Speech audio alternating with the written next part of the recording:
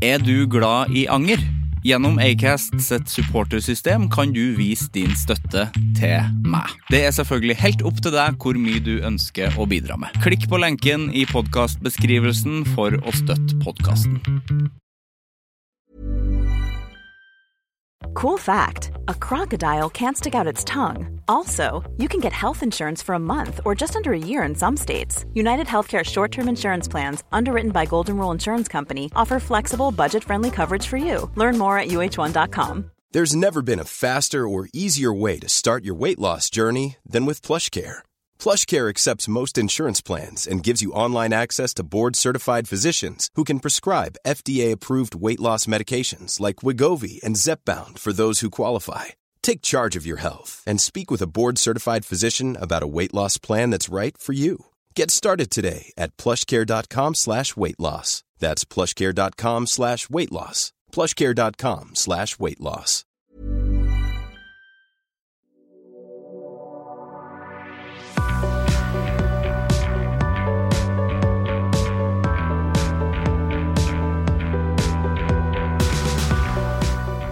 Søndag en unntakstilstandsdag. Jeg vet ikke om du noen gang har vært ut på en søndag, altså ut og beveget deg I samfunnet. Jeg vet ikke om du har det, men jeg pleier ikke å gjøre det så ofte, men her om dagen så måtte jeg det I lag med en kompis av meg som heter Sigve. Og da fant vi ut av det at søndager unntakstilstand, det kaos. For det ikke meningen at man skal være ut I samfunnet og fungere på søndager, for søndager det en hviledag, det. Ting funker ikke. Folk bare sånn, klokka var sikkert, jeg husker ikke hva klokka var, den var sikkert 3-4 kanskje. Men folk går midt I veien, og de går sakte, de tar ikke hensyn, de ser egentlig ingen annen enn seg selv. De litt døde I blikket, alle sammen døde I blikket, fordi at det ikke meningen at de skal være der. De skal egentlig være hjemme og slappe av på sofaen, som jeg vanligvis gjør, da, men det var vi skulle I bursdag, og så skulle vi noe bandgreier, så da måtte jeg ut, men det funker ikke fordi folk går I veien altså hvis de kjører biler så kjører jo dem for fort og de kjører, eller for sakte det funker ikke som liksom en jævla stor kontrast til dagen som kommer etter søndagen, altså mandagen, da jo ting veldig på stell, og da hvis ting ikke på stell da, så tutes det og kjeftes det men det kjeftes ikke, eller det bare vi skulle inn på en butikk, fordi Sigve hadde selvfølgelig glemt munnbind, og vi måtte ta en buss. Selvfølgelig hadde han glemt munnbind, det jo unntakstilstand, det jo søndag.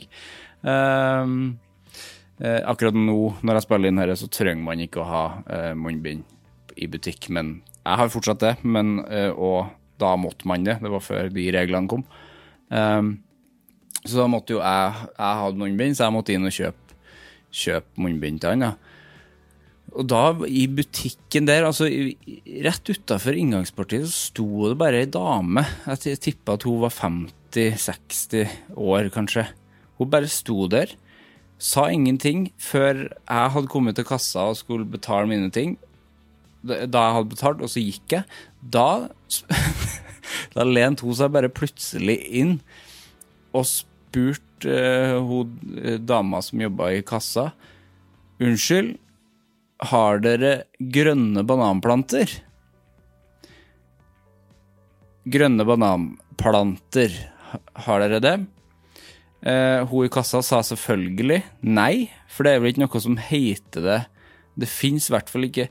Butikken har jeg glemt å si hva var, men det var en joker, en bitteliten joker, en sånn Brustadbu-joker, bitteliten. Søndagsåpen joker. Har dere grønne bananplanter? Hvis det finnes, så det da har de jo ikke det der. Og de har det I hvert fall ikke. De har jo ikke det på en søndag. Nei, fytti grisen, det er det rareste. Nei, søndag er unntakstilstand. Sivert Mo heter jeg. Velkommen til Anger.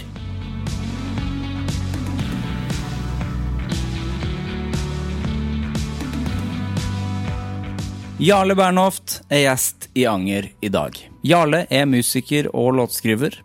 Han insisterer på de lange perspektivene og lever dermed ikke et så veldig angrende liv, men han lever et mer tvilende liv. Vi snakker blant annet om å være fargeblind, og at det egentlig bare er folk som ikke er fargeblind som bryr seg om det.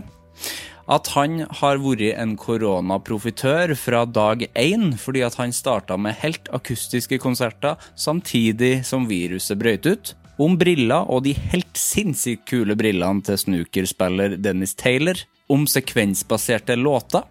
Om norsk publikumskultur og at mye av ansvaret for at folk ikke følger med, kanskje ligger hos artisten.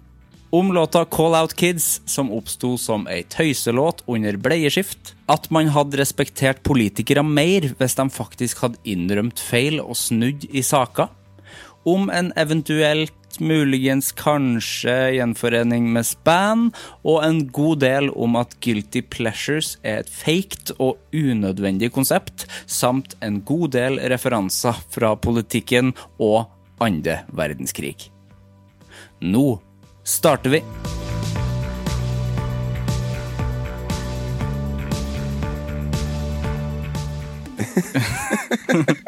Bra. Hjertelig velkommen hit. Tusen takk. Jeg blir alltid liksom, da er man sånn radio når man sier velkommen. Det er litt radio igjen. Ja, eller litt sånn vertskap da. Ja. Formelt. Takk for at du kom på besøk hit. En ren glede. Nytt dekka bord. Ja. Ja. Hva synes du om fargen på bordet?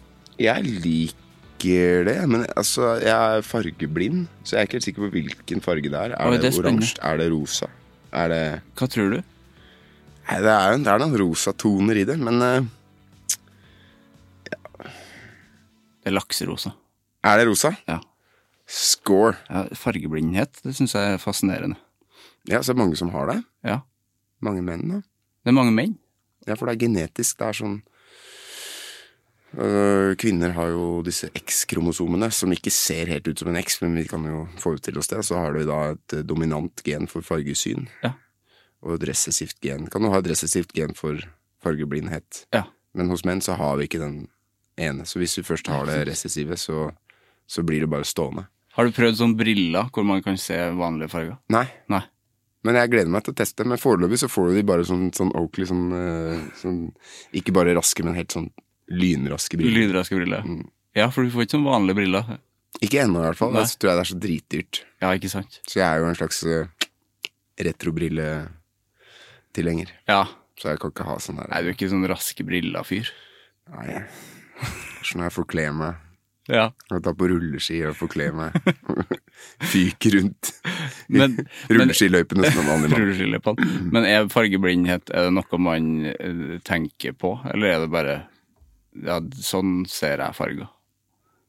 Jeg tenker ikke så mye på farger da. Nei. Eller det blir sånn, jeg tror det fører nok til en visuelt sett litt dårlig skjørtelit. Åja. At, så for eksempel, man skal lage musikkvideoer, eller man skal få noen sånne merch, man skal designe noen klær eller sånt. Ja.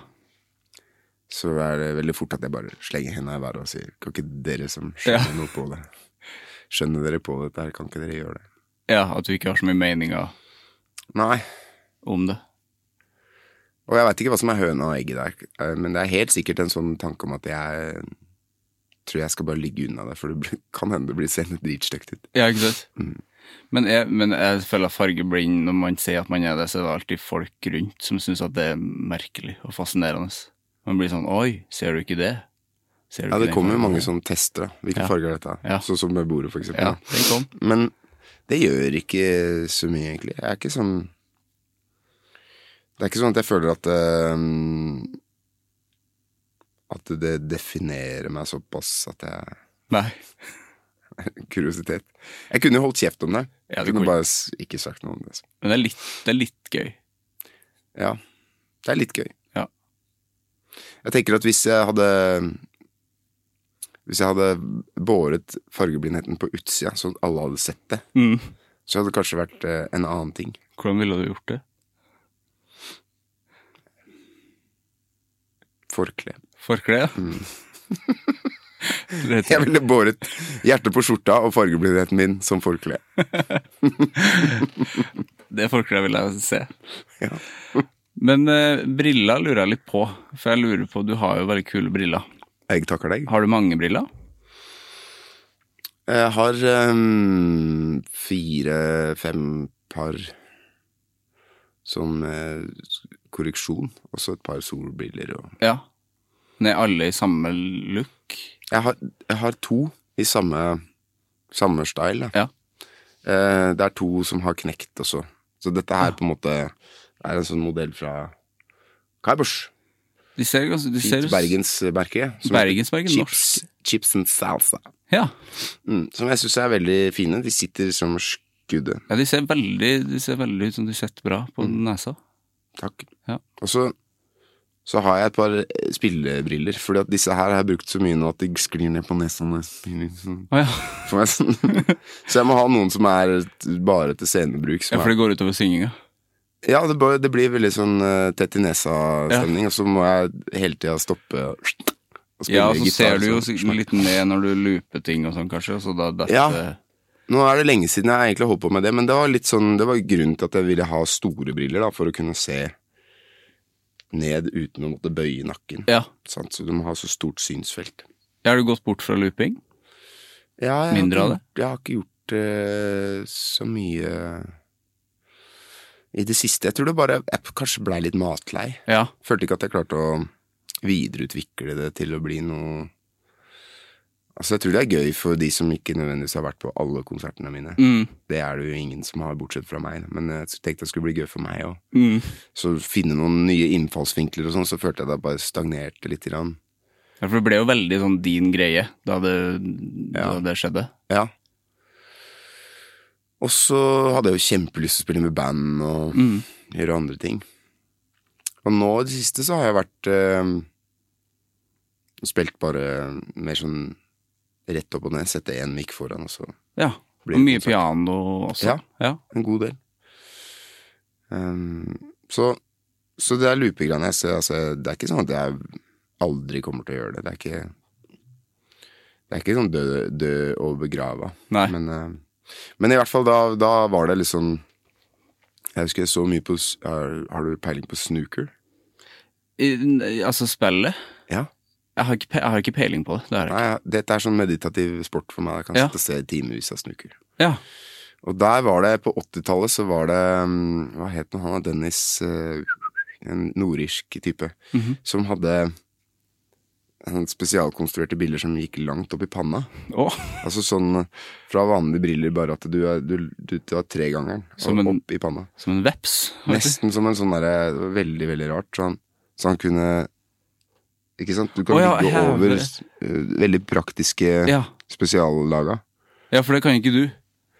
Nei, ikke sant? Stoppe det i ramma på brilla. Jeg vil det er vanskelig for meg å spille biljard, for eksempel, så må jeg liksom enten bruke linser eller drite i det.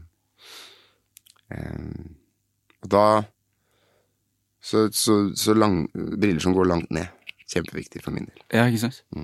For de brillene hørtes sjuke ut, de der høye brillene. Ja, det er kjempekult. Ja. Skal jeg ønske jeg husker hva han het, men han spilte i finalen i snooker-VM mot Steve Davis i 1985. Ja, da kan folk google det. Jeg kan legge ut et bilde av han hvis jeg finner.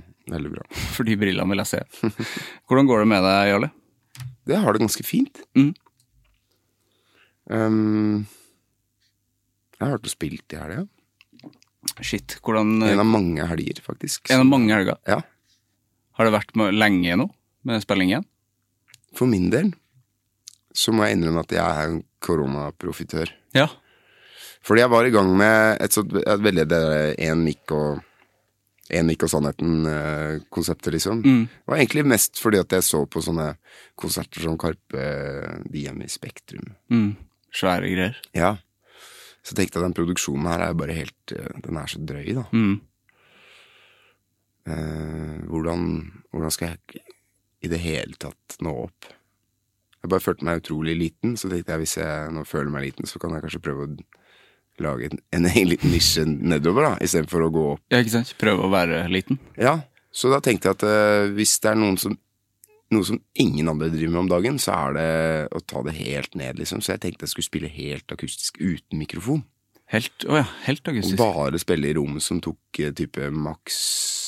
La oss si hvis du har et bra rom, da, så når du ut til alle med 100. Ja. Bare med å synge og spille. Og det her tenkte du på før pandemien kom? Ja, det er nettopp det. At jeg var liksom i gang med det.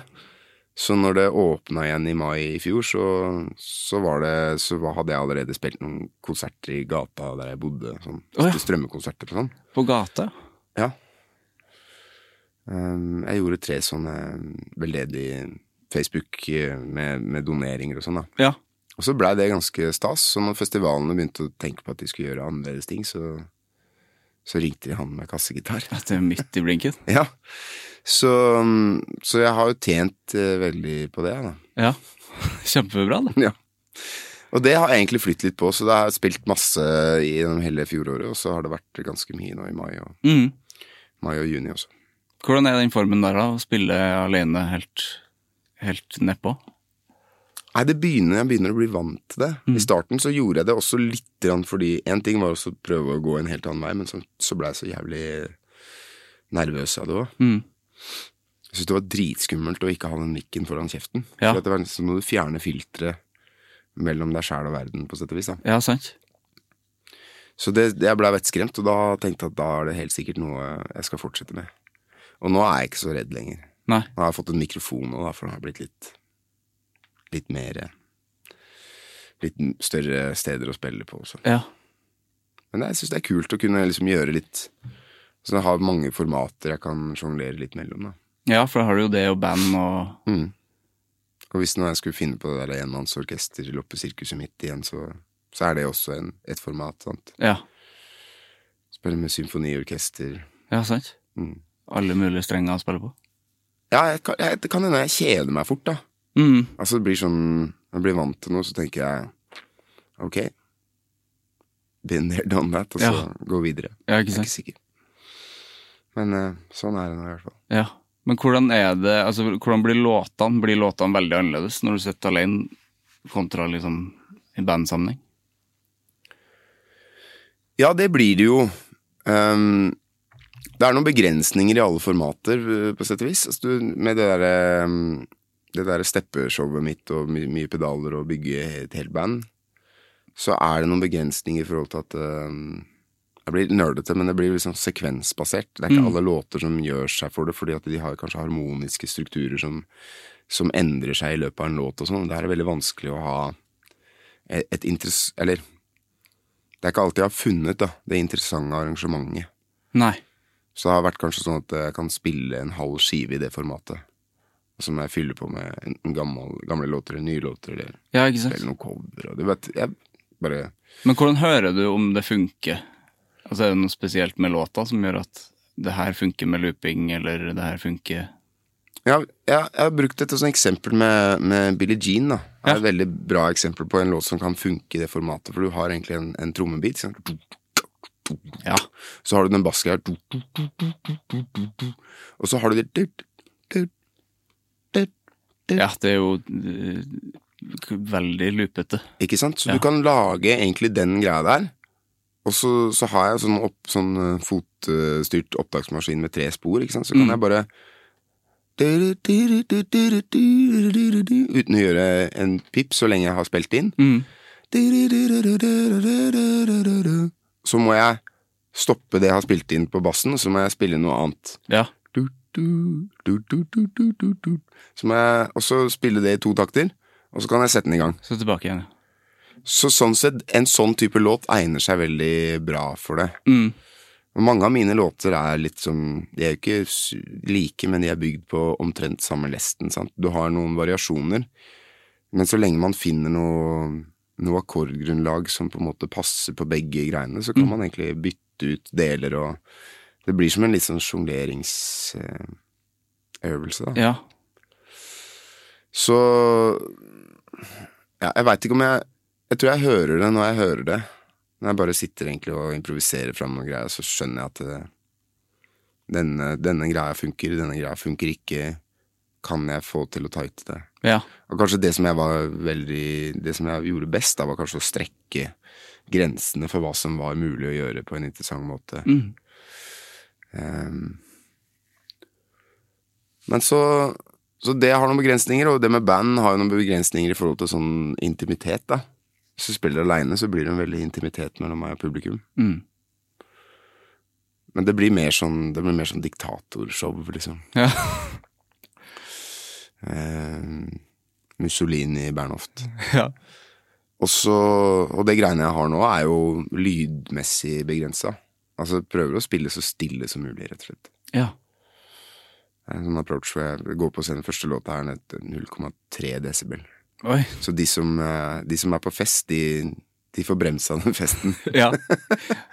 Det merker du sikkert veldig godt på publikum da, når det er stille. For det merker jeg selv, i hvert fall hvis jeg er på en konsert. Da jeg var på konsert da. Ja.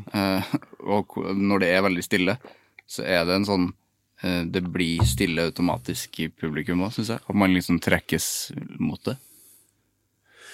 Ja, og det var jo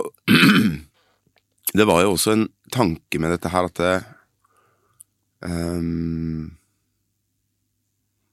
den Karpe-greia er en ting. Det med å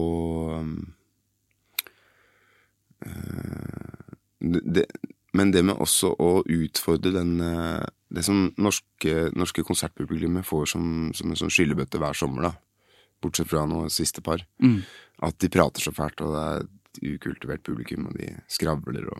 Ja, det er blitt så stygt rykte i publikum og det. Men så tenker jeg også det kan hende at de er drittlei av mye lyd og lys. At man får tredd på seg en sånn pakke som er ganske standard, uansett om man går og ser unnskyld sammenligningen her nå, High as a Kite eller DDE, liksom. For det er ganske lydtrykket og lysglimteriet det er formelbasert. Ja, ikke sant? Så hvis man har en sånn, jeg så for meg liksom de der lærerne jeg hadde på skolen, som hadde bare en sånn autoritet. De som hadde noe å melde, de hørte man jo på. Det var jo mye slagg av lærere på skolen, som sto og skreik og kjefta og smelte, og som ikke eide garderoben, rett og slett, som ikke eide rommet. Og det tenker jeg er artistens fordømte plikt å eie rommet. Hvis du ikke gjør det, så må du jobbe mer med det. Ja, så den er litt uberedt. Arrogant fyr jeg er. Nei, men jeg er enig i det, for jeg synes også mye av den der klaginga på publikum synes jeg har vært litt sånn uberettiget. Fordi i hvert fall jeg har jo hatt mye stand-up-komikere på besøk, og dem er jo veldig sånn, hvis ikke publikum synes det er gøy, så er det ikke publikum sin feil. De skylder ganske sjelden på publikum. Fordi det er jo ofte, det kan være, jeg skjønner at det kan være mye bråk og sånn, men det må jo være en grunn til det, som du også sier, at er det interessant og bra, så er man jo ofte stille eller med. Ikke nødvendigvis stille, det trenger man jo ikke være, men at man ikke skravler bakerst i rommet. Men det går litt an på mennesketype også, for jeg har liksom prøvd å analysere meg selv som fyr litt. Jeg skulle spilte med en artist for lenge siden da. Jeg har gjort med sånn session-arbeid, som vært bassist eller gitarist for andre også. Har likt det kjempegodt, og ikke være i rampelyset. Men jeg husker jeg var på en turné som det var masse stæsj med, og hver gang så var det sånn flyselskap som sa det må bli overvekt. Og denne artisten gikk altså i klinsj hver gang, kranglet på, nei, dette har vi aldri opplevd før, og jeg har vel strengt tatt opplevd hver eneste gang. Men jeg har bare merket at det der orker jeg ikke. Nei. Sånn at da jeg begynte å spille disse solo-greiene mine, så tror jeg brukte mer tid og energi på å finne ut hvordan jeg skulle pakke det på en måte sånn at det ble maks 20 kilo og 2 collie, så jeg aldri trengte å krangle med noen. Nei. Som jeg tror er en sånn jeg skylder aldri på noen andre, ass. Nei, ikke sant? Alltid prøve å jobbe med hva jeg kan gjøre for at den situasjonen skal bli bedre. Ja. Noe som man kan se på som en sånn bra ting, eller man kan også se det som at det er prinsippløst. Sånn type, hvem ville jeg vært hvis jeg vokste opp, hvis jeg var 17 år i 1938 i Tyskland? Ja. Jeg har mest sannsynlig vært sånn Hitlerjugend, ikke sant? For jeg bare, hva kan jeg gjøre for at dette skal gå smooth? Jeg tror Bli med på... Jeg tror jeg også hadde gjort det. Jeg hadde ikke turt å ikke blitt med. Nei, det er det, altså. Jeg lurer litt på om det er en konfliktskyhet som ligger i bånd av det. Eller om det er evnen til å ta ansvar for eget liv. Jeg er søren ikke sikker. Det er en god blanding der, tror jeg. Kanskje. Ja. Så det er litt mer dramatisk å bli med i Hitlerjugend. Det er det, og det er flaks at vi ikke vi lever i mindre dramatiske tider nå. Ja, det gjør vi heldigvis. Men hvordan har altså du har jo fått spilt og sånn, men hvordan var det da pandemien kom for din del? Sånn ellers? Det var jo stress, det. Ja. Lisa, som jeg er gift med, jobber i Nasjonalmuseet, som jo ikke har blitt noe særlig påvirket av pandemi i det hele tatt, fordi de bare jobber mot en åpning. Ja, ikke sant? De har ikke noe inntjeningskrav eller noe som helst, så hun jobba jo som vanlig. Og det var jo andre i gruppa henne som slakka litt av på gassen, liksom. Og hennes respons var at da får jeg trå til mer. Ja. Så litt sånn nyansatt med imposter-syndrom-komplekser. Ja. Så hun bare dundra på da. Og jeg hadde jo ikke linet opp så mye. Jeg skulle egentlig bare skrive i den perioden her. Ja. Og det er jo en jobb, men det er lett å ta seg fri fra den når det brenner litt på dass. Ja. Så jeg var jo liksom barnehageonkel og hjemmeskolelærer i en slags spagat. Og det gikk i en uke, og så måtte jeg bare ta en time-out. Ja, hvordan var det? Si til Lisa at dette funker ikke så bra. Nei, hvordan var det da? Å være det? Nei, det var jo en veldig mye dårlig samvittighet da. Jeg fikk liksom ikke tatt tak i hverken han eldstes skoleting eller han yngstes behov for oppmerksomhet, liksom. Nei, sant. Det er jo spennende her, han eldste er 11 og yngste er 4. Ja. Eller det var vel 3 og 10 i fjor. Og da... Ja, det er spennende. Veldig, og veldig forskjellige behov de har da. Så det ble litt sånn lemfeldig. Men det var bare den første uka, så fikk vi liksom justerte litt. Ja. Hvordan var det å være lærer? Det klarer ikke jeg å skjønne hvordan man er. Nei. Jeg husker ikke helt hva det var, men det var vel noen sånne mattestykker som jeg klarte å grave fram fra hukommelsen hvordan man gjorde det. Ja. Det var litt kult. Jeg synes egentlig det med i bunn og grunn, også så lenge det ikke har vært en sånn et enormt strekk med både barnehageonkleri og lærervirksomhet, så har det vært veldig fint faktisk, synes jeg da, å oppleve litt han eldste sønnen min i skolehverdagen. For det blir jo litt sånn når de er 11, så er de mer på en egen liten, de er på vei til å bli voksne, ikke sant? Ja, ikke sant? På en egen bag. Store deler av dagen har jo ikke jeg noe kontroll over hva han driver med. Nei, for da er det imot liksom ungdom. Ja. Men jeg fikk liksom se hva han holder på med, litt hvordan han jobber. Fikk hørt han liksom hvordan han agerer i teamsmøter og... Ja. Det var faktisk en jækla fin opplevelse. Ja. Barnehagen har vært mye mindre rammet. Ja, ikke sant? Det er han som er mest stress å henge med. Han krever jo så jævlig mye. Ja. Han minste. Ja, de gjør jo det, de minste. Jeg jobba 5 år i barnehage med de minste. Ja. Det er jo, man må jo være på og med de hele tida. Men da var det jo 11 stykk i tillegg da. Det er mange. Ja, men du var ikke alene med de, var det det? Nei, det skjedde jo. Ja. Man er jo, altså de barnehagene jeg jobber i, det er jo å alltid få på jobb. Ja. Det er vel en gjenganger. Ja, det er det sikkert, ja. Nå så jeg er heldig med barnehagen vår, for der er det veldig lite sykefravær, og veldig lite gjennomtrekk av folk. Og, det er det, ja. Så, ja, jeg er i hvert fall synes det er veldig bra sånn sett da. Ja, det er bra. Men det kan jeg forestille meg, at det ikke alltid er sånn. Nei, for man har jo ikke 11 hender. Nei, jeg synes det vanskelig Med en? de 4 hendene jeg må, Ja, ikke sant? jeg må ha. Ja. Men tenk du, fordi Teams-greien, det begynte jeg å tenke på at hvis det hadde vært oss som gikk på skolen og måtte være i Teams, det vet jeg ikke om jeg hadde taklet så bra. Altså, jeg synes de har taklet det så bra, men det er jo en annen generasjon. Vanskelig å si da, Ja. nå. For det, altså, perspektivene er for korte til å si at de har taklet det bra. Ja, ikke sant? Jeg tror det er veldig mye greier som altså dette er veldig sånn dramatisk sammenligning igjen da, men det der å klappe seg på skulderen i 1918 og si at det er god jobb med den Versailles-traktaten Litt tidlig. litt vel tidlig. Ja. Faen, det er fine bilder du kjenner. Egentlig å sitte i 1932 og klappe seg på skulderen og si god jobb med den Versailles-traktaten er alt for kort perspektiv. Ja, det er sant, ja. Du så det først liksom i 1945, hvordan det gikk. Ja. Ja, det er fint. Det er fint. Kommer langt sånn krigsmetaforer for å... Det ble krigspodd. Det er fint det. Du, gratulerer med ny låt. Tusen takk. Den synes jeg var helt ekstremt fett. Ja, gøyal. Ja, veldig gøyal. Ja, det var veldig livsbejaende låt. Kan du fortelle litt om den? For den handler jo litt om dine barn. I høyeste grad, Ja. mine barn. Nei, det var begynte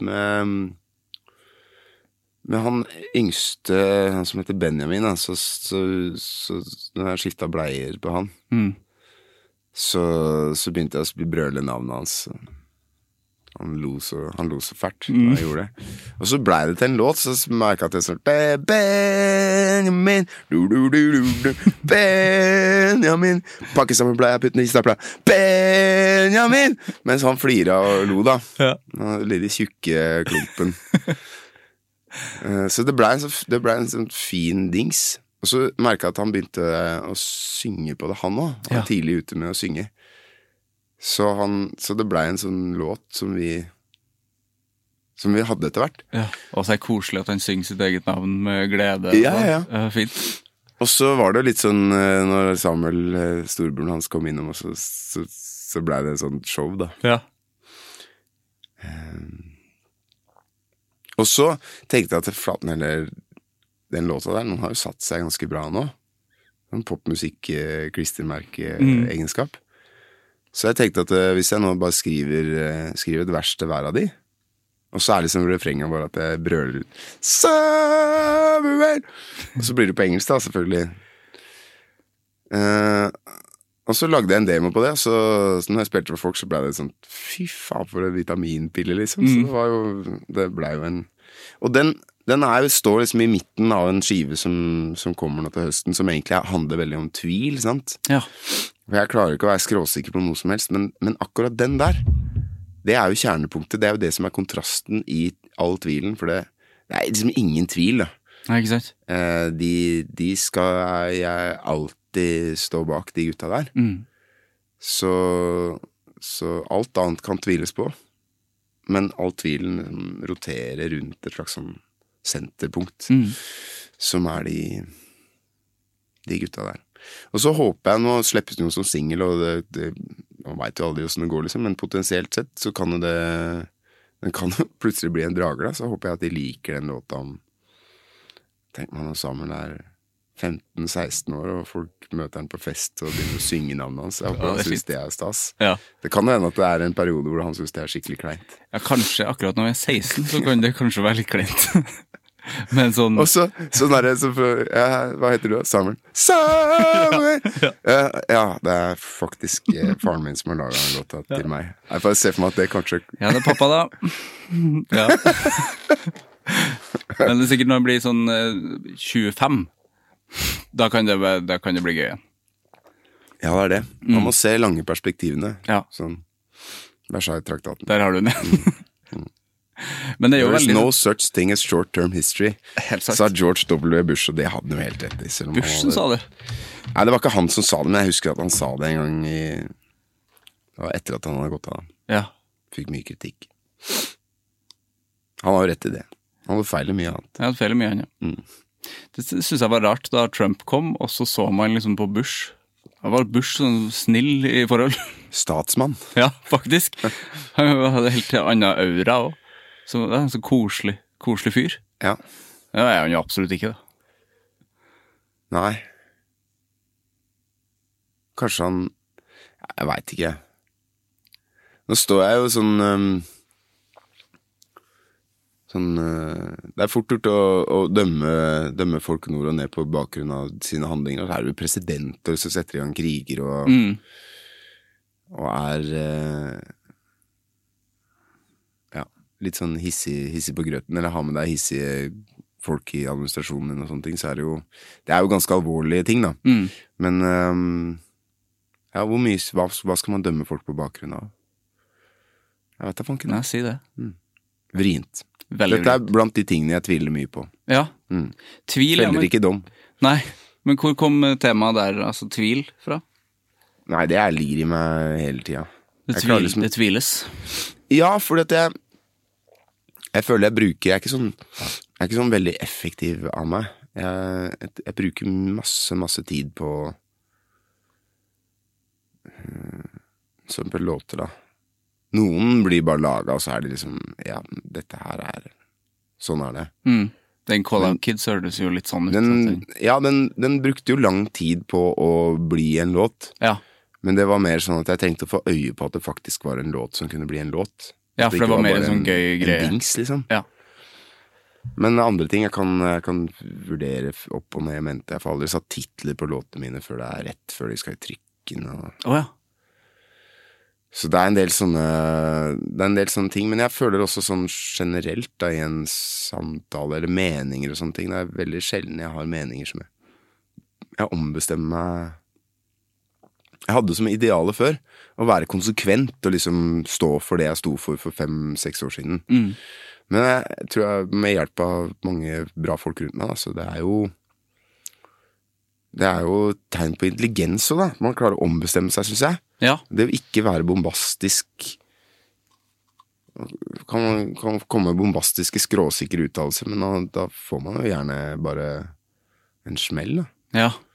Jeg synes det er generelt for mye skråsikkerhet, sånn i offentlig samtale og debatter, og folk som helt dønn sikre på at det de står for helt riktig. For meg så blir det bare, uansett om jeg er enig med det eller ikke, så får det bare sånn religiøse overtoner. Jeg er veldig enig. I politikk så synes jeg det er litt for lite tvil. Ja, og de gangene som, altså, jeg er blant de som jeg er jo ikke medlem av Arbeiderpartiet, eller jeg tror jeg aldri har stemt Arbeiderpartiet. Nei. I et valg. Men jeg synes jo at når Jonas Gahr Støre uttaler seg, jeg synes ikke han tåkete noen gang. Jeg synes han bare er nyansert. Ja, han er ikke den tåkegreia, synes jeg ikke... Helt fullstendig urettferdig. Han gjorde en blemme da han mente at vi burde ha ytringsansvar også rett etter at noen hadde skutt folk i Charlie Hebdo-lokalene. Ja, det var dumt. Så fikk jo ikke akkurat journalister med på laget etter å ha sagt noe sånt. Så det var kanskje uklokt, men jeg synes jo generelt at det er for lite plass til å innrømme at man kanskje tok feil. Nå snakker jeg veldig sånn spesifikt politikk da, men dette går egentlig på en generell diskurs av hvordan vi snakker sammen. Det å innrømme at man tok feil, det å være ikke være liksom sånn nesten sånn svovelpredikerende skråsikker i sine uttalelser, om det nå er klimapolitikk man diskuterer, eller innvandring, eller hva det nå er. Altså, det blir veldig sånn kommunesammenslåing. Hva som helst. Rovdyrpolitikk og landbruksfag og... Altså, jeg er generelt politisk interessert, da. Jeg følger liksom med og sånne ting. Jeg blir litt sånn... Jeg skulle kanskje ønske meg at flere var litt ydmyke i forhold til hva de snakker om. Det er enig. Kan du virkelig ha så peiling, liksom? Ja, så skal de liksom alltid si at vi er en del av folket og sånn. Men jeg synes ikke en del av folket er å være så bombastisk. Nei. Det bør jo være... Nå snakket jeg, og så kom Siri. Jeg sa folket, tror jeg. Og så... Vi snakket altså politisk. Folket? En sosial konstruksjon. Finnes ikke, sier Siri. Nei, det finnes ikke. Nei, fordi hvis man skal være en del av folket, så bør man jo ha litt mer dimensjoner, synes jeg. Altså være litt nyansert. Ja, For å være såpass hard på noe, det er jo masse, de tar jo feil hele tiden. Men de sier jo ikke, jeg stoler mer på folk som sier, jeg tok feil. ja. Eller til og med kanskje de som sier, jeg er ikke helt sikker. Ja, Jeg er ikke helt, jeg har ikke landet ennå. ja, det vil jeg også høre politikere si. Mhm. Nei, jeg vet ikke helt. For de vet jo ikke helt, alltid. Nei, Veldig ofte, egentlig. nei. Og så, jeg er jo sånn, tilhører en sånn venstre side, sånn politisk sett. Det er der jeg føler meg hjemme. Men jeg synes også der så blir det blir så mye,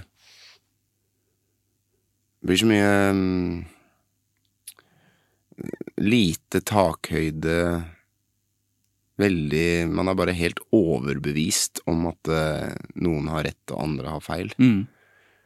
Og det lokker samtaler da. Jeg bryr meg ikke så mye om debatter, men jeg synes samtaler er jævlig viktig. Ja. For debatter er bare, de er rigget i en stil som er konfronterende, sant? Jeg er jo veldig interessert i samtaler. Ikke sant? Ja, debatt har jo bare blitt mer og mer underholdning. Kjefting, liksom. Ja. Og jeg elsker å prate med folk jeg ikke er enig med. Ja.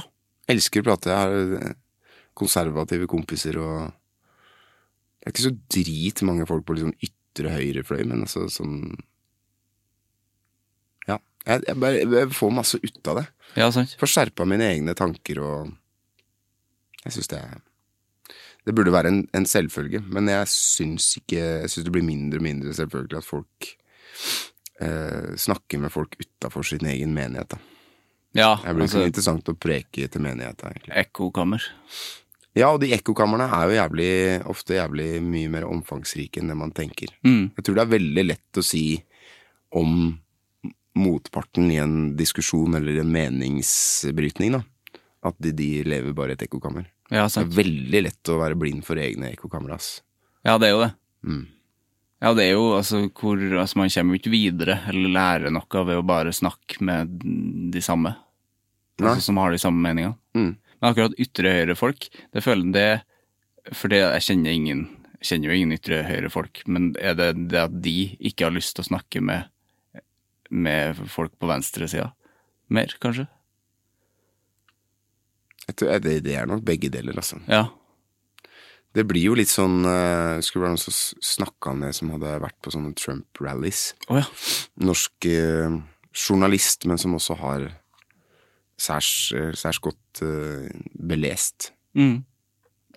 Men ikke liksom nødvendigvis gått inn i Tucker Carlson sine kommentarer på Fox News. Nei. Som er den delen av Fox News som er virkelig litt sånn grumsete da. Ja, mørkt.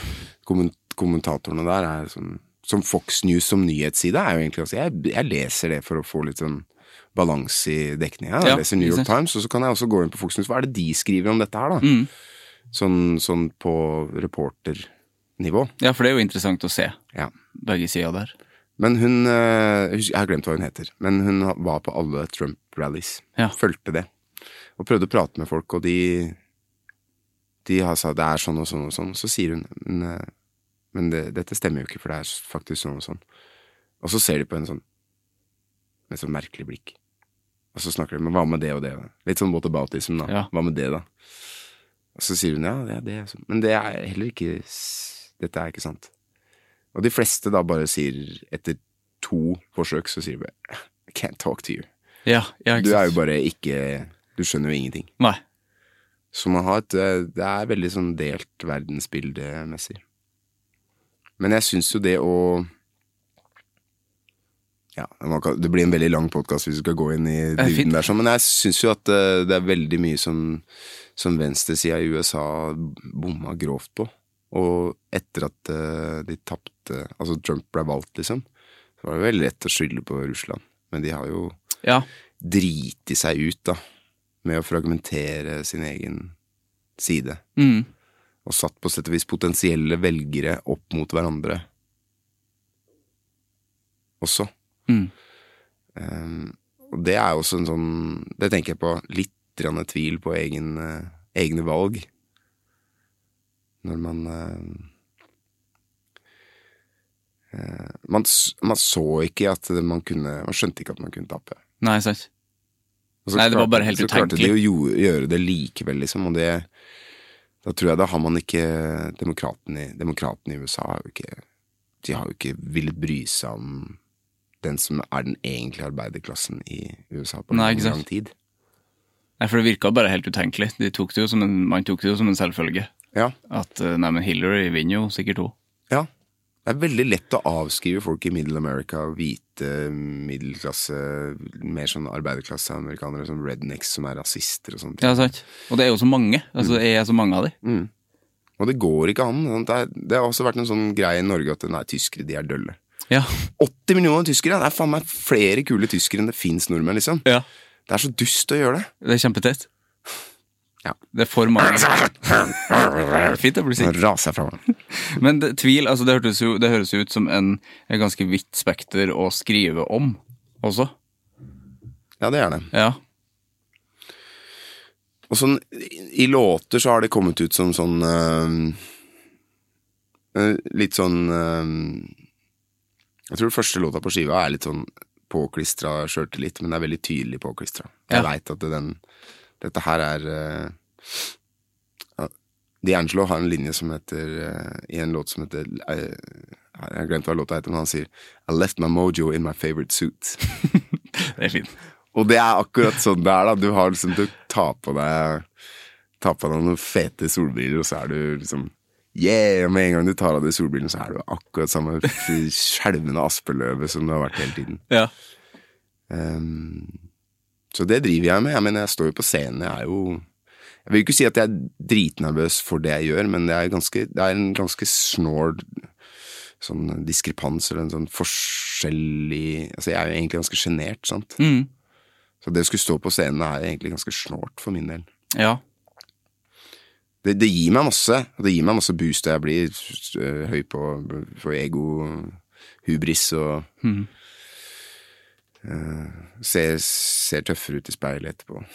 Men det er sånn at du merker veldig kontrasten etterpå, når du går av scenen, at du kjenner at når du går tilbake til deg selv igjen. Ja, det kan være sånn at det bygger seg opp et lager av gunk. Ja. Hvis jeg ikke jeg har begynt å meditere. Rett etter jeg går av scenen, så er det sånn pusteøvelser i 5-10 minutter for å roe ned. En ting er som kroppen, og halsen og lunger og hele pusteapparatet, som har vært veldig sånn fokusert på å ikke puste inn egentlig, men å tyte ut. Men huet også. Prøve å få huet ned, roa ned huet til en slags normal tilstand. Ja. Ikke være så både konsentrert, men også kanskje litt sånn ego-oppblåst. Ja. Var det lett å lære seg meditasjon? Jeg snakket med Sivert Høyem for ikke så lenge siden. Han har begynt å meditere etter konserter. Ja. Men han synes det var litt vanskelig å starte. Ja, det er det, fordi at altså jeg har merket at jeg blir sånn de gangene som jeg har spilt hvor det har skjedd noe gærent, så merker jeg hvor fort hjernen faktisk fungerer. Altså jeg har hatt sånne nesten sånn rap-freestyler. Ja. Og det er ikke jeg egentlig i stand til. Nei. Det er nesten sånn parallelt til, du vet, når du ser en kid som er klemt under en bil, så klarer du å løfte den. Ja. For du mobiliserer så dritmye adrenalin. Og det å skulle legge seg ned rett etter at man har stått liksom siste låta, det du har aller mest å by på av futt, liksom. Og så er det hendene i været, liksom. Fuck yeah, thank you Cleveland. Litt den følelsen. Og så skal du rett ned og zoome inn. Ja. Det er vanskelig. Men det betyr jo ikke at man ikke skal gjøre det. Nei, for faen, for det må skje mye i hodet da, når du går liksom rett i meditasjon der. Du har heller lyst til å sjekke sosiale medier om det er noe åtegau med å få. Ja. Du har ikke fått nok applaus, liksom. Du må få mer. Ja. Men, gjør du det også? Ja, det gjør jeg jo, men det er mer sånn der jeg er jo aktiv på Instagram, for eksempel, da. Det ser du jo hvis det er noen som tagger, eller men det er det å prøve å lage en liten sånn buffersone. Ja. Det trenger ikke være mer enn 5-10 minutter. Nei, ikke sant. Men jeg tror det er viktig. Men hvordan varmer du opp stemmen? Ja. Hvordan gjør du det? Synger sanger. Ja. Jeg finner noen låter som funker veldig bra. Ja, sant. Så gjerne når jeg kommer et sted, så gjerne mens Stein André, som er lydtekniker, når han tuner P1, så bare spiller jeg litt før lydprøve, og så kanskje 20 minutter før jeg går på scenen. Det er ikke noe sånn, jeg vet at det finnes noen som driver med sånn, Sivert driver med sånn flaske, sant? Ja. Sånn Whitney-fløyta som vi kaller den. Det gjør jeg faktisk. Ja, det er smart, men jeg synes det blir så kjedelig. Det er kjedelig. Du får sikkert gjort det samme som du får gjort på 15 minutter på 3 minutter med en sånn flaske. Ja. Men det er noe tross alt mer nærme det jeg driver med, å spille litt. Ja, og faktisk synge, ja.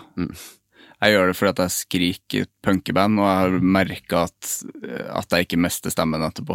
Ja. Av den. For det gjør noe, altså det bare utvider på en måte, føles det, og det varmer opp. Altså bokstavelig talt varme opp, fordi at det er varmt vann i flaske. Ja. For lytteren så må vi nå forklare litt. Eller du har et rør, ikke sant? Rør i flaske. Litt grann varmt vann, så Ja. du får, når du synger, det er ikke bare blåse, du må synge, og da får du motstand, og så slippes det opp så det nesten vibrerer og masserer stemmebånd, samtidig som du får damp oppi. Veldig, veldig, veldig bra for sangere, skuespillere.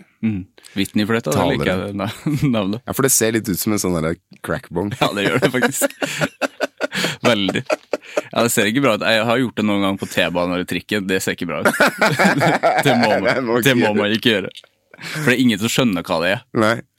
Hvis det ikke tilfeldigvis er musikere der. Nei, ikke sant? Men det er ikke alle musikere som skjønner hva det er heller. Åja, du bare har bongen på 12-trikken, du. Fy søren. Det er veldig mye. Men da du sang i Span, var du liksom bevisst på oppvarming da? Stemme? Alt for lite. Ja. Jeg tror det jeg var aller minst bevisst på var det psykiske aspektet av det å være sliten. For det var jo litt av grunnen til at jeg sluttet, var at jeg ikke følte meg tilstrekkelig i stand til å gjøre det. Ja, for hvor lenge holdt dere på? Span as such var jo sånn 5-årsperiode. 2000 omtrent til 2005. Det var jo min ungdomstid. Ja. Span. Og jeg synes jo når jeg var i form, så var det et ganske bra band. Når jeg ikke var i form, så var det et bra band, men ikke fungerende vokalist, bare stor peip. Ja. Men det jeg drev med da, var å sånn kjenne på at stemmen var sliten og sånne ting, og så var det sånn 24/7 hele tida i beredskap. Og det blir man bare helt sliten av. Nå hvis jeg våkner en dag, og så vet jeg skal spille, og så er stemmen litt sånn rusten, så gir jeg bare beng, holder jeg bare kjeft, og tenker på noe annet. Bare stoler på at det kommer til å gå. Og i 99 av 100 tilfeller så gjør det det. Men og det er noen ganger hvor det ikke gjør det, men da er det bare sånn det er liksom, da får du ikke gjort noe særlig med det. Nei, sant. Men brukte du stemmen annerledes? Ja, det gjorde jeg nok, for det var jo mer decibel å fighte med. Kanskje ikke i bandene mine når jeg har spilt senere. Altså, det siste bandene som jeg var på turné med for 2-3 år siden, det heter jo Fashion Bruises. Vi var jo 3/4 band i det bandet. Ja. Så samme Fredrik på trommer og Vemund på bass, og meg og en på keyboard som heter Nikolai. Og det var ganske mye lyd av det også, men jeg tror stemmen brukes nok litt annerledes. Men jeg tror det er mer psyken, altså. At når jeg går på scenen, så har jeg ikke stemmen sliten fordi den har blitt jekka med hele dagen. Nei, sant. Det å slappe av er søren meg kunst. Jeg må bare spørre, fordi at Glucifer kommer jo tilbake. Ja. Amulet har også kommet tilbake nå, skal gjøre jubileumsting. Er det litt sjans at Span noen gang kommer tilbake? Altså, jeg skal aldri si aldri på det, men jeg har jo en sånn nå kommer det i hvert fall litt småstein i glasshuset, men jeg synes jo for å si sånn Hvis du har sagt at du legger ned bandet, altså det å kjøre en gjenforening, det greit, men sånne der farvel-konserter som... I årevis. Ja, altså uten å nevne navn, så det jo, jeg synes det blir, jeg får ikke helt, mister litt respekt for det, rett og slett. Men det ikke Glucifer. Jeg synes jeg helt streit på sett og vis, og så bare hoppe på vogna igjen, og man anerkjenner at man har andre ting å gjøre. Jeg kjenner at jeg ikke ferdig med å gjøre det jeg driver med nå. Og sånn sett ikke helt klar for en sånn band-reunion heller. Nei. Men vi fortsatt gode venner da, i det bandet. Ja. Så det liksom ikke, det har ikke noe å si på det egentlig, det bare føles som at vi har så mye jern i ilden på hver vår kant at det føles ikke nødvendig for meg. Men har det dukket opp noen gang? Altså det må jo ha vært spørsmål om det. Ja. Ja. Men det gjerne fra festivaler som lurer på om vi kan spille, og så det liksom ikke, det ikke så musikalsk interessant liksom. Jeg føler at hvis vi hadde hatt lyst til å lage en skive til, så kunne vi jo gjort det. Så kunne man jo møttes, så kunne man spilt gamle låter for å liksom finne det tilbake igjen. Men det ingen ambisjoner, ingen musikalske ambisjoner som hvor span et verktøy for det, det et kjøretøy for de ambisjonene. Nei, ikke sant? Men det var jo, jeg kjente jo på en sånn musketerfølelse med Fashion Bruises. Ja. Når vi lagde den Humanoid-skiva, så var jo det et band i studio som spilte omtrent live. Og den kommunikasjonen som Vemund og Fredrik, spesielt mellom de to, men også som vi tre har sammen, den jo ganske sterk. Da hadde jeg jo veldig behov for å spille all gitaren selv, så det var ikke noe vond vilje som gjorde at Fredrik fikk være med på det. Men det var bare et ønske om å brenne, ønske om å spille masse gitar. Ja. For det har jeg. Det liker jeg. Ja. Nei, men jeg synes jo det, altså hvis man skal jo komme tilbake med et sånn type band, så bør det jo være, altså da må man jo virkelig ville det, og kjenne at det en vits i å komme tilbake. Ja, og så tenker jeg også at hvis ikke vi bedre enn det vi var, på det vi gjorde da, og det vi vil gjøre nå, så synes jeg ikke det så mye vits i. Nei. Og jeg tror ikke jeg nok ikke en like bra rockevokalist. Tror du ikke? Nå som da. Nei, jeg tror ikke. Men nå har jeg nettopp snakket ned hvor bra jeg var da, for jeg var jo ikke stabil i det hele tatt. Men det sånn, kan hende jeg sammenligner dette helt feil, men sånn sånn klassereunions fra ungdomsskolen, du vet. Det ble veldig fort at man følte seg satt i de samme mønsterne som man gikk i da, eller samme fellene man gikk i da. Jeg synes det var kulere på det nålevende livet, liksom. Jeg har vært på reunion, altså, jeg hadde jo ikke lyst, for jeg oppsøker liksom ungdomsskolen igjen. Det var ikke noe sånn, jeg jo ferdig med det. Og så møter man folk igjen, og så det sånn, ja, alt føles likt. Helt likt? Helt likt. Det så merkelig. Ja. Og det tror jeg veldig mange har det sånn at de... Altså, hvor mye var det som skjedde i livet mitt fra jeg var 15 til jeg var 25? Det var helt sinnssykt mye, sant? Jeg bevegde meg enorme strekninger. Og så bare... Som et sånt sort hull, hvor jeg sugd inn i en sånn der... En hierarkisk posisjon jeg hadde i 8.-9. klasse. Hva var posisjonen din da? Jeg var veldig på siden da. Ja. En sånn oddball som satt seg med jeg og en kompis som heter Per Øyvind, som satt liksom og hadde vår egen lille dings. Ja. Og sånn ble det jo da også. Det var fint da å treffe han igjen, for han hadde ikke snakket med på mange år, men liksom de kule var fortsatt de kule. Ja. Selv om de kanskje ikke det. Nei, men det daglige, i den settingen så det det. I don't know. Det var i hvert fall veldig... Det var snodig da, sånn antropologisk eksperiment, så var det jo interessant. Jeg synes man burde lage en serie av det, at man faktisk filmer en ungdomsskole, og så filmer reunion igjen. Ja. Det hadde vært gøy å sett. Dette kunne man jo startet med nå, så kunne man realisert om 10 år, Ja. og så kunne man hatt nye sesonger hvert år. Ja, Det blir som å lage vin, liksom. Du må sette i gang, så det synes jeg bærer frukter om 10 år, så bare går det. det er en idé. Hvis noen hører på, jeg vet ikke om The pitches. Jeg gidder ikke å lage det. Nei, men gi oss penger. Ja, det er vår idé. Det er det. Vi må snakke litt om anger. Ja. Millions of people have lost weight with personalized plans from Noom. Like Evan, who can't stand salads and still lost 50 pounds. Salads generally for most people are the easy button, right? For me, that wasn't an option. I never really was a salad guy. That's just not who I am. But Noom worked for me. Get your personalized plan today at Noom.com. Real Noom user compensated to provide their story. In 4 weeks, the typical Noom user can expect to lose 1 to 2 pounds per week. Individual results may vary. Hi, I'm Daniel, founder of Pretty Litter. Cats and cat owners deserve better than any old-fashioned litter. That's why I teamed up with scientists and veterinarians to create Pretty Litter. Its innovative crystal formula has superior odor control and weighs up to 80% less than clay litter.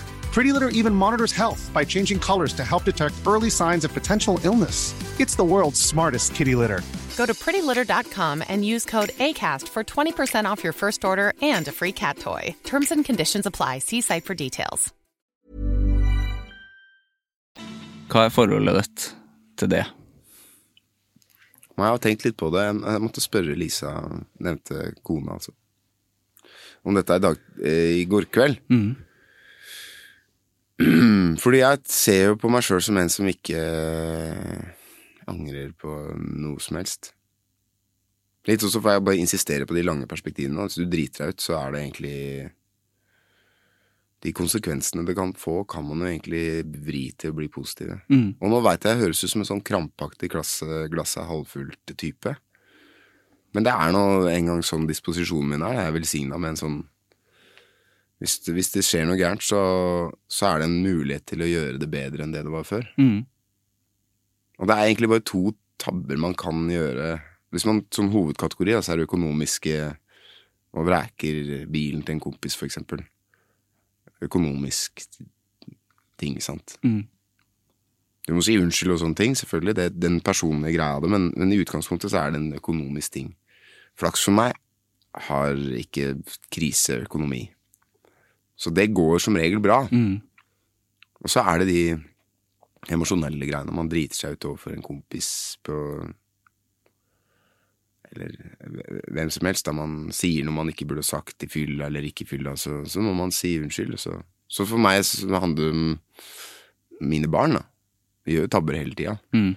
Men det å si unnskyld, og det å gjøre opp for seg, og det å få prate sammen om ting som var vanskelig, det er jo dritbra. Ja. Sånn sett så blir det vanskelig å angre. Jeg kan angre på ting på kort perspektiv, men i langt perspektiv så er det ingenting jeg egentlig angrer på. Nei. Fordi det har ført meg dit jeg er nå, og jeg har det veldig bra der jeg har det nå. Der jeg er.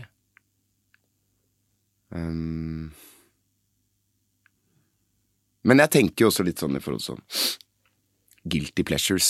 Det er noen som har det. Og jeg blir sånn, hva faen har du guilty pleasures for? Er det en pleasure, eller er det ikke en pleasure? Det var som å høre meg selv, jeg er helt enig. Ja, faen eller? Hvis du liker en låt som du strengt talt ikke skal like fordi at det ikke er riktig i din sosiokulturelle gjeng, Det er det verste jeg vet. så får du faen meg ta et oppgjør med gjengen din. Altså, for det sånn gjeng som begrenser hva din smak burde være, det fortjener jeg ikke. Nei.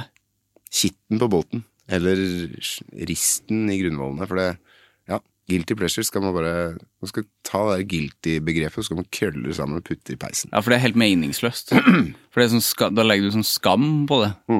Sånn, hvis jeg sier at jeg elsker Miley Cyrus, som jeg gjør, da er det sikkert mange som tenker sånn, oi, det kler ikke du. Det skal ikke du like. Nei, topp. Det er sant? Som er bare helt meningsløst. Fordi det liker jeg. Ja. Stå for det. Og jeg liker spagetti à la Capri. Ja. Det liker jeg. Ikke sant? Ja. Så det er så mat-guilty pleasure-ting. Ja. Ja. Og hvem har noe med det, da? Jeg liksom kan denne grisen som endte opp i pølsa. Ja, mukk. Det er jo noe mukkete der. men og det tror jeg liksom sånn, det greiene kanskje handler, det tangerer litt det samme greiene.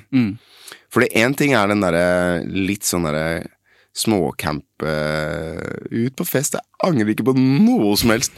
Altså den kan bli litt sånn påtatt. Men jeg har nok prøvd å tenke litt på dette her, siden jeg tror jeg skulle være med i den podcasten som heter Anger. Og det noe jeg fortrenger her? Men jeg tror de jeg har snakket med som kjenner meg godt, det litt sånn, jeg tror faktisk ikke du angrer på noe som helst. Ja, for da spurte du kona di i går om det? Ja, jeg har spurt en kompis også som, jeg tror ikke jeg egentlig har så mye i meg. Men det jo fordi at jeg kanskje insisterer på lange perspektiver da. Det høres jo veldig behagelig ut da.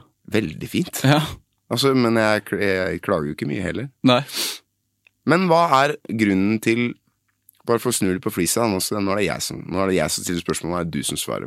Kom igjen. Hva slags, hva grunnen til at podcasten heter Anger? Det en sånn sentral del i ditt liv? Jeg en angrer, ja. Du angrer? Mye. Men du har ingen du vil kitte guilty pleasures? Nei, det har jeg ikke. Det jo interessant, for da tangerer du ikke i det hele tatt. Nei, ikke i det hele tatt. Men jeg kan angre på, hvis jeg tenker på ungdomsskole, for eksempel, jeg kan angre på ting jeg var, og hvordan jeg var i barndommen, som bare det helt meningsløs anger, fordi jeg var genert. Det kan man jo ikke angre på. Nei. Og bare angre på ting jeg sier, kan jeg angre på hele tiden.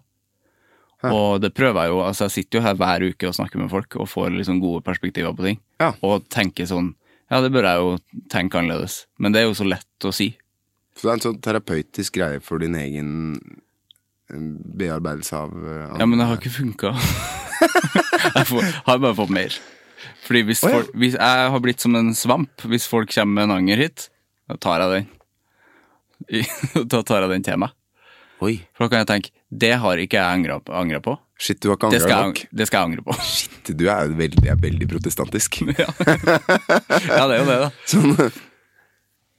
Men så var det også, da jeg startet det, så jeg synes det temaet ganske gøy, og litt sånn, det hører man ikke så mye om. Jeg synes ikke man snakker, det tilbake til politikken, man hører jo ikke at de angrer på ting. Nei.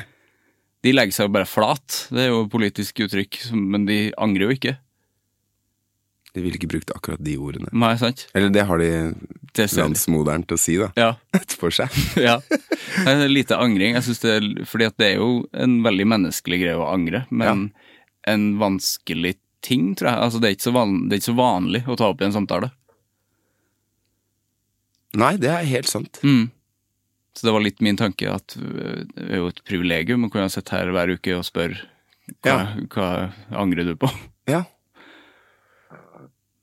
Ja, nei, for det tvang meg til å tenke over liksom mine egne prosesser litt. Så det jo dritbra. Ja. Men jeg kom på en episode nå, men da var jeg veldig liten da. Jeg tror jeg var sånn typ 5 år. Ja. Så hadde jeg en sånn der, jeg hadde ikke noe, altså dette så 70-talls. Jeg jo 45 år gammel, sant? Så jeg hadde sånn i 90-år så kastet vi på stikka. Ja. Sånn 5-øringer, hadde en pose med 5-øringer. De som var gode på dette, de hadde det. Men jeg var jo hverken god eller hadde, jeg tror ikke mora og faren min synes at det var noe vits i å bruke noe penger på å kaste stikka-greiene. Så jeg hadde ikke noe, men jeg øvde meg på en sånn småstein. Ja. Og så kastet jeg en småstein, så plutselig så spratt den steinen litt sånn forkjært og traff en bil, hvor det var en fyr som sto og vasket bilen sin. Så han kjeftet på meg, og så sa jeg, det var ikke meg. Det angrer jeg litt på. Var det den andre der? Nei. Jeg tror han sa sånn, men jeg så at det var deg. Det var ikke meg. Det gøy. Det var flyktet fra min egen gjerning. Prøvde å vende ryggen. Så det driver jeg og tenker litt på nå. Dette noe som definerer meg i hverdagen? Driver jeg rømmer fra egne ugjerninger? Nei, jeg tror ikke det heller, altså. Nei. Litt sånn men husker du det faktisk? Tabber som barn, ja. Husker du da du var 5 år? Det synes jeg imponerende. Jeg husker 4-årsdagen min veldig tydelig. Jøss. Kan du fortelle om 4-årsdagen din? Ja. Ja. Men det var fordi at jeg fikk ikke spise tyggis fra 4 år. Åh, Så jeg var jævlig hypp på tyggis. er det aldersgrense 4 år på tyggis? Ja, dette har jeg videreført med mine barn. Ja, men jeg er funket litt dritbra. enig i det, for det er skummelt å gi tyggis. Ja. Og så 4-årsdagen min, faren min er fra Kjerringøy, nord for Bodø. Så vi hadde hytte der. Så det var sånn hver sommer så dro vi, satt oss i bilen og kjørte 2 dager, 2 døgn liksom for å komme til, dritlangt, det er 130 mil liksom. Ja, det er langt, ass. Og så på en campinghytte i Nord-Trøndelag et sted. Åh, Så, vet du hvor? Nei. Type Namsskogan et eller annet sted. Ja, familiepark. Vet ikke helt. De har en familiepark der, da. Du har en familiepark der? Ikke jeg, nei. Namsskogan familiepark er sånn masse dyr. Altså dyreparker. Åja, Nei, det husker jeg ikke om det var dyr der. Nei. Men jeg husker at jeg da ble vekt med en pakke bursdagssang, en pakke Sorbits og en sånn van, Dodge van, sykebil, lekebil. Oi, fett. Så jeg satt, det synes jeg var helt fantastisk. Så Ja. satt jeg og spiste tyggis opp gjennom hele Namsskogan og Helgeland og Salten. Hvordan var det å få tyggis første gang? Fuckings magic, altså. Ja. Det var nydelig. Har du tatt med deg den gleden? Har du liksom tyggis svart? Det er lenge siden jeg har vært en aktiv tyggisbruker. Men så da jeg var 6-7 år, så husker jeg moderen spurte meg om det var greit at broderen fikk, han er 4 år yngre enn meg da. Det var greit at han fikk tyggis litt før, for han plukka opp fra gata. Så jeg følte jeg var stor og fikk jeg, det er ok. Det er ok. Det er ok, mamma. Kjør på. Det er bra, bror. Jeg blir ikke sur. Men det var bra av de også da, bare inkludere meg sånn, Ja, kjempefint. sånn at jeg ikke skulle føle meg urettferdig behandlet. Veldig fin pedagogikk. Han er bare nesten 3 år, men vi må Vi må gi deg tyggis. endre strategi. Ja, det er jo faresignal når du begynner å plukke fra gata. Ja. Men det er veldig, altså han ville ikke vært nazist i 1938, Nei. for å si det sånn. Han er autoritets... han gjør ikke som han blir fortalt. Nei. Og som regel så har han rett i det han gjør også da. Ja, det er kult. Han er veldig steinar på det igjen, sånn. Ja. Så en alder av nesten 3 år som er, hæ? Det er med tyggisgreiene, det er bare sprøyt. Altså hvis ikke du gir meg tyggis, så bare tar jeg den her. Det er fett, det da. Så dere er ganske forskjellige. Ja, veldig. Jeg beundrer han veldig, sånn prinsippfast dude. Ja. Hva driver han med? Han jobber med elektrisk avfallshåndtering på en jeg tror ikke det er en fylling, det er en sånn gjenbruksstasjon. Ja. Trøkkjører og har personalansvar og sånn kjeledress-type. Veldig forskjellig. Rett og slett veldig forskjellig. Han er dritmusikalsk, men han har bare ikke villet ha driven til å gjøre det. Nei. Men han er en bra type. Kult. Mhm. Jeg synes det er imponerende å huske så langt tilbake. Har du god hukommelse generelt da? Hukommelse er jævlig interessant da, fordi at så når jeg har skjønt det, så husker du ikke det som skjedde, men du husker forrige gang du fortalte om det. Åja. Så minnene på en måte erstattes av fortellingene om minnet. Ja. Ja, det gir jo mening. Så når man har fortalt en historie, jeg har jo noen sånne steder når jeg spiller konsert, altså, så kommer jeg med noen historier som gjerne vokser. Jeg kan se hvordan de vokser og endrer seg. Ja. Og til slutt så er jeg helt forvirret på hva som har skjedd. Og det er gjort masse studier på dette her. Hun Siri Hustvedt, hun amerikanske forfatteren med norske aner, har jo skrevet en bok om det. Eller hun har skrevet en bok om hvordan hun prøvde å finne ut av hva det var som skjedde i hjernen hennes når hun fikk en sånn seizure, sånn shaking fit. Ja. Hvor hun har gjort altså et sånt kjemperesearcharbeid som gjør at hun blir invitert til å forelese på neurologikonferanser og altså hun har på sett og vis bygd en bro mellom psykologi og nevrologi. Så kult. Gjennom det forskningsarbeidet hun har gjort da. Ja. Så det er jævlig interessant. Men hun snakker om det, hvordan minner er notorisk upålitelige da. Som jo setter store spørsmålstegn med hvordan man bruker vitner I straffesaker. Du må reformere hele avhørsmetoden, apropos. Ja. Fordi du skal liksom prøve å snakke om hva som egentlig skjedde. Og det kan være helt vilt forskjellige perspektiver om du har to personer. Og folk kan huske 9/11 for eksempel. For at de var der og røyken ser vind derfra. Og så viser det seg at de var jo ikke engang på østkysten da det skjedde. Nei, ikke sant. At de har levd seg så inn I fortellingen om det kollektive traumet at de plasserer seg selv på steder hvor de rent faktisk ikke kunne ha vært. Ja, faen, det interessant. Med vindretning som kom inn, og det var motsatt vind den dagen. Altså det masse sånn folk løgnere uten å vite det selv. Ja. Faen, interessant. Hodet, ass. Ja. Rare greier. Men det jo så mye koblinger, sant? Dette også funnet ut at, eller jeg så et program hvor vi snakket om at hvordan synapsene fungerer, ikke sant? For de fyrer I alle mulige retninger. Det har et sånn kommunikasjonsnett som omtrent som om alle I alle byer I hele verden ringer hverandre samtidig. Ja. Det hva hjernen gjør I løpet av 1 sekund. Ja. Så at det blir noen feilkoblinger og sånne ting jo ikke rart I det hele tatt. Nei, brudd på linja. Og demens for eksempel, eller Alzheimer, som ansamlinger av gunk I huet som gjør at synapsefyringer går saktere enn det de skal og sånn. Ja. Det ikke så rart at man blir litt seig når man blir eldre heller da. Nei, ikke sant. Så bare mengden synapser som skal fyre, og når det blir et cortex som har med historiefortelling å gjøre, et annet cortex som har med minne å gjøre, som ligger tett inntil hverandre, og sånn, så det blir bare blandet. Det umulig å skille det fra hverandre. Så det vrient.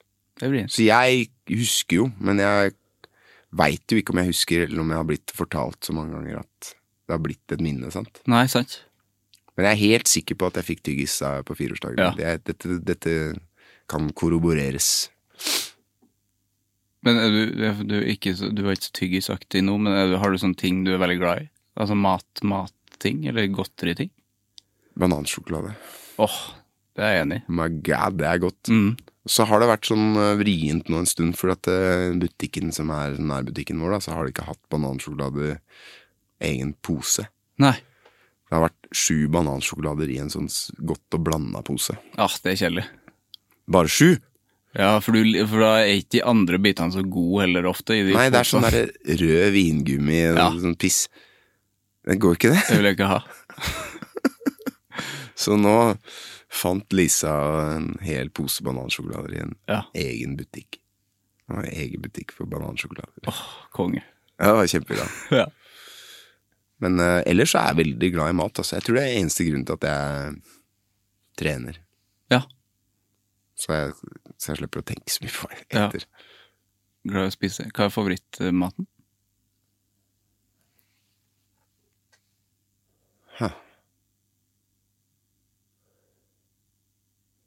Nei, jeg tror ikke jeg har en sånn favorittrett som det føltes ut som det vanskeligste spørsmålet Ja, snakket om så mye vanskelige ting. Snakket om anger. Hva favorittmaten? Da ble det alvorlig. Ja, nei, men jeg tror jeg bare kommer på sånne ting som jeg har spist nå nylig, som jeg synes har vært helt fantastisk godt. Ja. Altså på Rosagen I Jørpeland så har de en fantastisk tomatsuppe, for eksempel. Ja. Eller ut på Gressholmen Kro, så lager de en sånn jeg spiste noen spare ribs og så hadde de en sånn salat som var noen vannmelon og noen vårløk godt som var bare helt insane digg da spiste kalvekjøtt I Svolvær nettopp kalve godt det var kjempedigg for lenge siden jeg spiste spare ribs så jeg tror de 3 der mine favoritter og det egentlig basert på at jeg har nylig spist og det var fantastisk digg du glad I å lage mat selv? Nei, jeg ikke så god til det. Nei. Det en sånn type kreativitet som noen får ut kreativiteten sin på sånn emulsjon der, noe skum der. Og, og jeg har ikke det I det hele tatt. Nei. Du får jo ut det I musikken. Ja. Når jeg lager mat, så jeg veldig glad I brødskive med østavinosten. Fytti katta, den god. Louis. Ja, det min nye favorittost. Veldig, veldig bra. Ja. Og så stjal jeg med en ost fra backstagen i Skien. Oi. Fra lokalost. Som fra Langesund ysteri. Ja. Den var veldig god. Ja. Noe fiken og noe... Det godt. Fiken og portvin, tror jeg. Fiken og portvinost. Portvin? Jeg kan jo snakke om det her lenge. Nå er vi ferdig. Det har vært veldig trivelig å prate med deg. Takk, i like så. Jeg har et siste spørsmål. Kjør på. Hvem synes du jeg skal snakke med i Anger?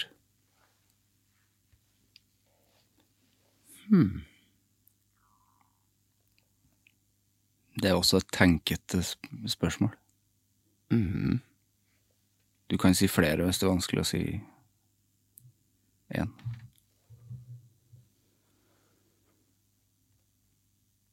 Altså, er det noen kriterier her? Skal det være musikkfolk? Skal det være bare... Alt mulig.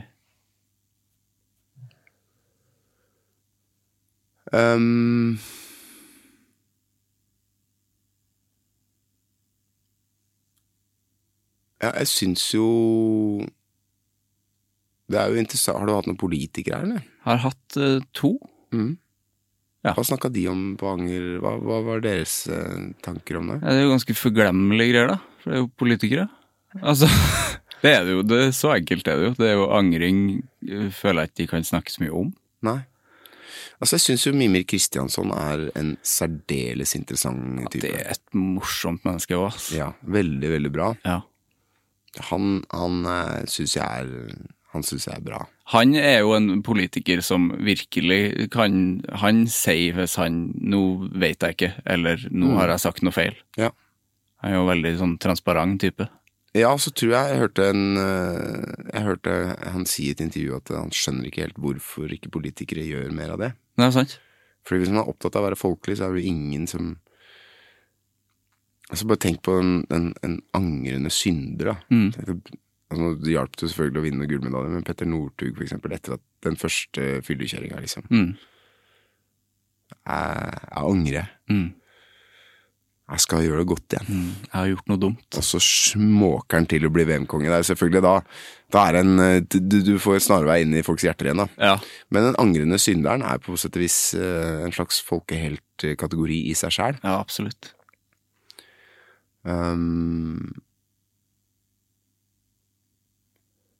Martin Jonsrud Sundby. Ja. Synes jeg du skal snakke med. Er det noe han angrer på? Kjenner du han? Nei. Men jeg synes han virker godt navla. Ja, veldig. Jeg synes det er så kult med sånne sportsfolk som du skjønner kanskje har et sånt hode på toppen. Stig Inge Bjørnby for eksempel. Ja. Som var en sånn helt av meg, men som også har snakket mye om sånn psykisk lidelse for eksempel. Han var ganske tidlig ute med å sette det på. Ja, jeg føler jeg var en av de første. Ja. Som i hvert fall menn. Var veldig tidlig. Han synes jeg er dritbra. Ja. Så der har du et par en politiker og så jeg synes jo det er lenge siden jeg har snakket med henne, men jeg synes alltid det er veldig, veldig fint å prate med Susanne Sundfør. Ja. For hun er en sånn dame som jeg synes også hun har fått liksom mye pepper på grunn av, altså hun har vært en av de som har sagt til publikum sitt at, hallo. Men som jeg synes at hun fikk så mye pepper for det i etterkant. Ja, for hun ba publikum å holde kjeft og sånn. Ja, det var vel tusen takk til dere andre kan gå og spise bæsj, var vel egentlig det hun sa. Så ble det var ordet.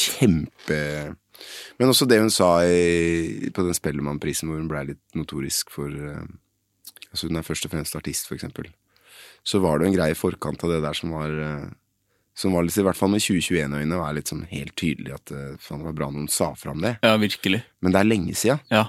Sånn som forgrunnsfigur for en del sånn tankeprosesser som har blitt, synes jeg, med rette veldig mainstream nå. Ja, fordi folk synes det var sånn urimelig da.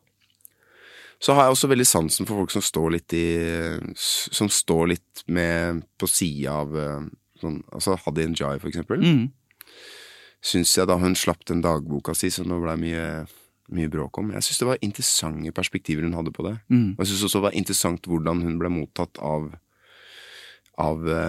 selverklærte feminister i debatten som fulgte. Det var for eksempel karakteristikker som illsint hustru. Når hørte du sist ordet hustru bli brukt som en kjønnsnøytral kategori siden 1950? Jeg har ikke hørt det siden 1950. Nei. Vi har ikke hørt det siden 1950, sier jeg kunne lest det faktisk. Ja. Og det er jo jeg synes det er ganske interessant med sånne debatter som handler om feminisme for eksempel, men helst være feminist på den riktige måten, eller må gjerne være antirasist, men da må du være antirasist på den riktige måten. Ja, at du skal være sånn og sånn. Ja.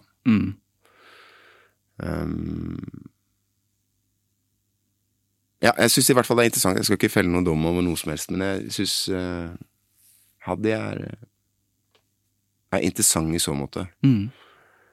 Også en dritbra artist da. Ja, virkelig. Som har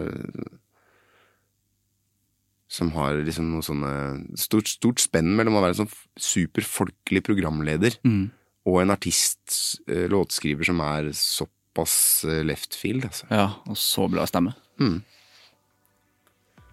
Så der har du noen tips i hvert fall. Kjempebra gjeng. Ja. Det der. Tusen takk for praten. Selv takk.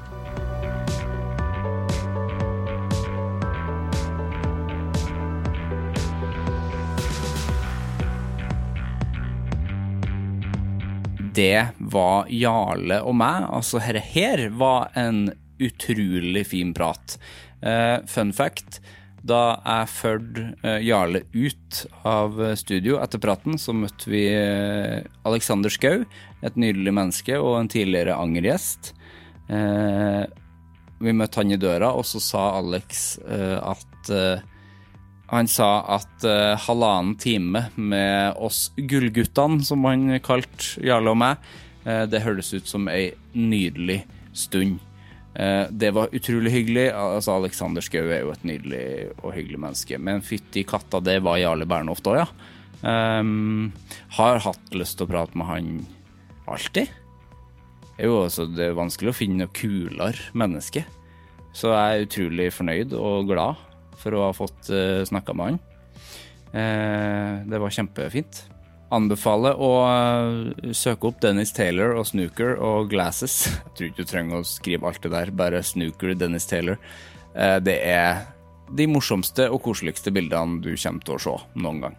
Jarles nye album Dancing on My Knees er ut 24. september 2021.